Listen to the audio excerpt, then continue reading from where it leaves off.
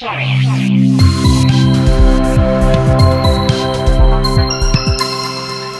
I'm Grace Chung.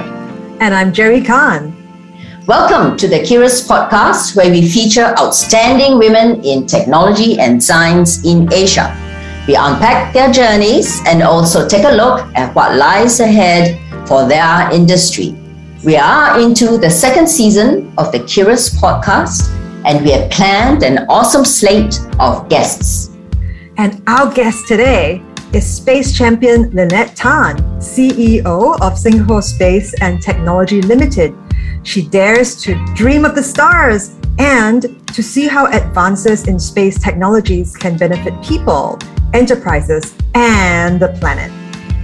Lynette, welcome to the Curious Podcast. Tell us how your passion with space began and what led to the founding of the Singapore Space and Technology. Well, I think many children and individuals are passionate about space. There are so many space stories and space movies.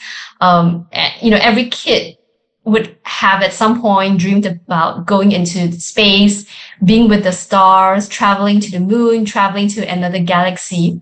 So the interest is natural. But when I was young, my father was always telling me stories about inventions and, great things that scientists, researchers do. And the journey they have, maybe initially because you're doing something very frontier, people don't believe you. But eventually they lead on to great inventions that change the way we live and change the way humans interact. So my father was always telling me, why not, right? So they persevered. So in my childhood, there was a lot of why not? Oh, can I do this? Why not? Can I try this? Why not? And I think that developed a lot of grit in me. And I don't look at what can't I do, but why can't I go on to do things that might seem challenging? And with that kind of attitude, it was part of the founding team that started the Singapore Space and Technology.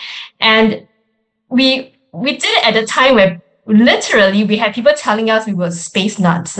Oh, are you crazy? There's no space in Singapore for space. I'm going to build a rocket. But kind of attitude, from a young age, why not, right? To question, to challenge operating conditions, to push boundaries. I think that really helped to get me started into the space sector and started in a small country with, acute lack of space, pun intended. And to do this kind of thing in Singapore, even though resource is scarce, I think every one of us here in Singapore deserves a shot to reach for the stars. And what does SSTL do? Well, we advance and harness space technologies. We are a very strong enabler in the Asian ecosystem. We help to get the technology providers, so they could be companies such as Maxar, Arianespace, Airbus, and all the way to, startups from Singapore, right? Zero Error System, Linear, New Space. We help them to advance and accelerate the deployment of the technology. And we showcase to the community and to the markets how they benefit individuals like you and me, how they could benefit enterprises and businesses, and how they could benefit the planet, the earth that we live on. I love your refrain about why not. It's so exciting. Two why not people were Jeff Bezos and Richard Branson. They blasted into space a few weeks ago and made space a trending topic. How do people see the sector compared to, say, a decade ago? There are very important critical sectors globally and in Singapore. It's just very awesome that I'm in one that has super high cool factor. Also, in the space of space, it gives you a vantage point in doing many different things, such as in, Earth observations, such as in providing ubiquitous communication, such as in providing navigation capabilities that will drive, potentially autonomous vehicle development. There is a lot of, opportunities here from space beyond the excitement, in that there's a very tangible output. In fact, many, space agency studies, calculate the economic spin-off benefit, right? For every $1 people put into space, research, $7 gets paid back into the society, into the economy. Yeah, so I like the halo effect. I think the halo effect is what captures people's attention, right? So you were talking about the technologies that Singapore would benefit. Can you elaborate on what some of these technologies are and how Singapore will be able to use them? There are the rockets, the satellites, and the payload. So the rockets bring the satellite from Earth into space. And then within that satellite is a payload. So the payload is that instrument that performs the function. Some of these payloads take photographs for us to help in mapping, urban planning. Some of these payload provides communication for us to receive data. Some of these payload provides navigation. They tell us where we are and how to go from point A to point B. So with satellite developments in the past, they use really big satellites. They cost $250 million to build, and some even going, quite expensive, and it weighs anything from 1 ton to 4 tons. So these are regular satellites. Now, in the past 20 years, there has been a miniaturization of the satellites. They start to use electronic components that are off the shelf and that are used in other markets to go and put them into the satellites that are meant to go into space. Meaning, instead of a very specialized equipment or components to build a very expensive satellite, now we can use more commercially available parts to build a satellite. And these satellites are also becoming smaller. So these days, there's a strong proliferation of small satellites. Small satellites are satellites below 1,000 kilograms. And in universities, such as in Singapore, they build nanosatellites. So nanosatellites are, less than 1 square meter big. 1 unit is 10 cm by 10 cm by 10 cm, right? Like there has been tremendous developments globally in the last 20 years. And Singapore within Asia, and especially Southeast Asia, have developed very sophisticated nanosatellites. For example, 2 years ago, I think in 2019, we launched a quantum payload, on a nanosatellite, a very small satellite, into space. And I think there's a second phase of project coming up. We're looking at, Internet of Things. There are startups in Singapore who do that, such as New Space. We are looking at new propulsion technologies for the miniature satellites, like what Alenia does. And in Singapore, we have a spin-offs from NTU that provides a radiation hardening, in case of a solar flare or single latch-up activities.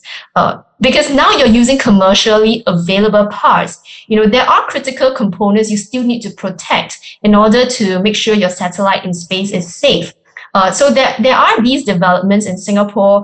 They were research developments in the universities. They've been spun out, and there are startups based out of Singapore taking on the global space tech market. And how are these companies doing? Will we see these companies becoming unicorns and become, planting a flag for Singapore in the world? It's very exciting. But here, when we try to do a proof of concept, we literally have to blast it off in a rocket, send it into space, try and get secure communications. It's very technically difficult, but I think that's why, when they're going for the tough, they enjoy these kind of intellectual challenges to keep them pushing the innovation frontier.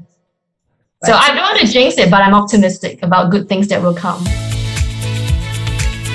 You're listening to the Curious Podcast Asia featuring top women in STEM. Tune in every Monday to a new episode featuring outstanding women in technology and science. Subscribe to the Curious Podcast on Apple, Spotify, or Google. So obviously there's a lot of things that are happening in Singapore, and that's one of the reasons why you have a major global convention on space that you hold in Singapore. Can you tell us a little bit about that? Well, it's amazing. Back 15 years ago when we started the Trade Association, one of the things we did was really to change the mindset and mind share for space innovation and to encourage Singaporeans to be able to touch and feel what space technology mean rather than think it's some, Star Wars or Star Trek movies that's out of Singapore for them. And we started the Global Space and Technology Convention to bring the movers the doers, the visionaries into our, island here on Singapore to share about the latest technology and trends. In the last few years, we have so many, Singaporean speakers now sharing their work, sharing their research, sharing their technology, sharing their company plans at this GSTC. So it's really amazing. SSTL has a lot of great programs. You've got accelerators, you've got challenges, hackathons, you connect startups. It seems very disparate. What is the end result you're aiming for? But ultimately, it's maybe more diverse. I would say it's more diverse. And because it is a holistic engagement to provide a continuous pathway for the sector. For example, when we talk about ecosystem development, there are the jobs, the career opportunities, the research funding, the application, the market we have to consider. But driving that besides the technology is really the talent. And that's where there's education, training, programs to upskill Singaporeans. And then also to put them at an international stage to compete with talents globally, which is why we have the International Space Challenge for young people at like 13 years old all the way to 25 years old. And then, of course, training and then the accelerator program for startups with that kind of technologies to access funding, to access market, and to access opportunities that could increase their valuation and opportunities for tech deployment. And then, because the space industry does have a relatively long gestation period, we have to provide training and outreach and excitement at a very young age. So one of our latest program through our spin-off, Space Faculty, is the kindergarten program that we recently did with the Methodist preschool. It was such a wonderful program. The young 5-year-old kids were, at home because of COVID. And then we had an astronaut beam in to talk to them about living in space, living in isolation, living in a remote environment. And of course, giving them very important message that when they grow up and they become space scientists or engineers, that they have to look after the planet and protect, the planet that we live on. If we could move to the question of getting more women into space, or into the space industry and space technology, really, what kind of advice can you give women if they want to enter this industry? To be honest, I'm a moderate introvert. So doing podcasts like this, the media interviews, it's actually, it gives me more stress than going into a meeting, right? And then, doing my job. But someone came up to me, a lady, a female, advocate for STEM came to me and said, if you're given the opportunity, you do have a responsibility to step up. So I think that was my very first big step to come out, go into the spotlight, take media interviews, do, meaningful podcasts like this, because it is important to visually see that there are female leaders, that there are females who will support you in your journey to go into somewhere that is perceived to be very challenging and difficult. When we ran this International Space Challenge last year, we had a record high of female participants, but they're still the minority, but it was a record high. And I did make a very special effort to zoom in, have video conference with the female teams and the female participants. So the girls reached out to me, and some of the girls reached out to me, and they want to do a digital internship with us come December. So we're really excited. So how many are you taking on? Well, we're taking on at least 4 to 5, and then I think if it does go digital, maybe we could take on more, which is really interesting because in the past, for as long as I can remember, we've had like less than 10% female interns in SSTL. So I think for now, we're really shifting it and getting more than 50% or more than 60, 70% female interns this year. So very exciting. What will the girls be doing? Well, we will get them to do certain outreach programming, planning out certain training curriculum for young professionals and young adults. I think what would really be important is also get them to provide insights with their peers on what might motivate people to go into STEM or to go into space. So when it comes to preparing to go into university and if I want to enter space or I want to become an astronaut? What are the subjects I should be studying? Well, the space industry is also a commercial industry in that there are business opportunities in it. So you do need business people, you do need marketing, you need communications, you need PR, you need lawyers, you need accountants, you need CFOs, so you don't just need the technologists, right? You do need a whole business infrastructure support. People who will protect your patents, people who understand what is intellectual property and, file them appropriately for you. So, they are not all rocket scientists. In fact, in the space industry, I think the 2020 report was that it was valued at USD $360 to $370 billion, of which only 4% is in rocket launches. So 4% of the industry is in the rocket industry. A good chunk of them is in the commercial services, in providing communication information to businesses that could be monetized. So, we don't always have to think about the space industry as rockets, as astronauts. They are actually regular human beings, who do business. We come to the last segment where we have like a fire question, snap questions, I call them. Jerry, you want to start that off? I will do that. Fire off. Yes, no pun intended there too. Yeah. First question, do you want to go into space? So when I was a kid, I wanted to be an astronaut. Then I realized I'm claustrophobic and launching into space means squeezing myself into a very small space on the rocket, and then that dream died. But I do want to send my kids to space because you can see them, but you can't hear them. Will we become a multi-planetary species? Well, it depends on the definition of a multi-planetary species, right? If it means being able to explore, and live for a short period of time, I think that is possible. Okay, this one's more entertainment based. What's your favorite movie or series about space? I used to like the Jetson Family. Oh, I made a lot of difference. Too. A lot more than Flintstones. I didn't understand this running in a car with your legs. Right, but I really was fascinated as a kid with the Jetson Family. So when do you think space tourism for consumers will take off? The definition of consumers, right? I think for the market of people, it's going to take a while, simply because anything that transports mankind and humankind, which is a precious payload, precious life form, goes into a lot of, other challenges like regulatory, insurance, something happens, who's responsible? It is a human life. So that part is as complicated as the technology to resolve. In that case, it will take very long before it becomes mass market, that a regular person can, be a space tourist. I have a last question. Are there plans for training a Singapore astronaut?